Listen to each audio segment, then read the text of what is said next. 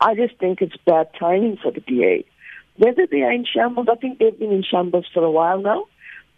It all kind of boils down to what has been accusations and displeasure that Patricia de Lille has outlined for the DA in terms of their own internal battles. And I think the resignation by Gwen is just an indication of all is not right within the DA.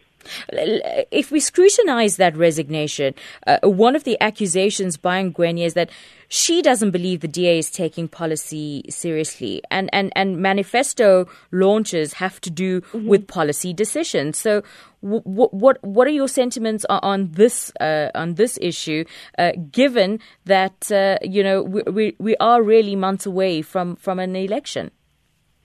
I think what it does is that it actually tells you that a lot of these manifestos are basically lip service. And that what she has done, she's exposed the fact that there's a disconnect between what the manifesto says and what is actually happening internally in the party.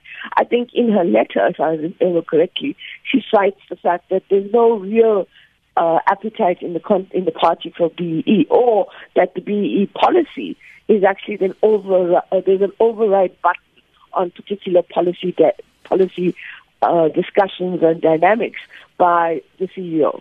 And I think this, for many political parties, not just the DA, actually says to people like myself, that are you really paying attention to the policy dynamic and to what is policy?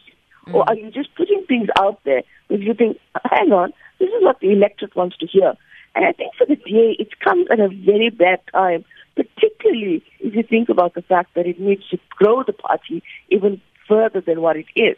But the party doesn't seem, it seems to me that the executive leadership in the party is kind of disconnected with those kinds of questions, as it seems to be dealing with one crisis after another, but not really dealing with it in a systematic or in a way that actually shows confidence or instills confidence in itself.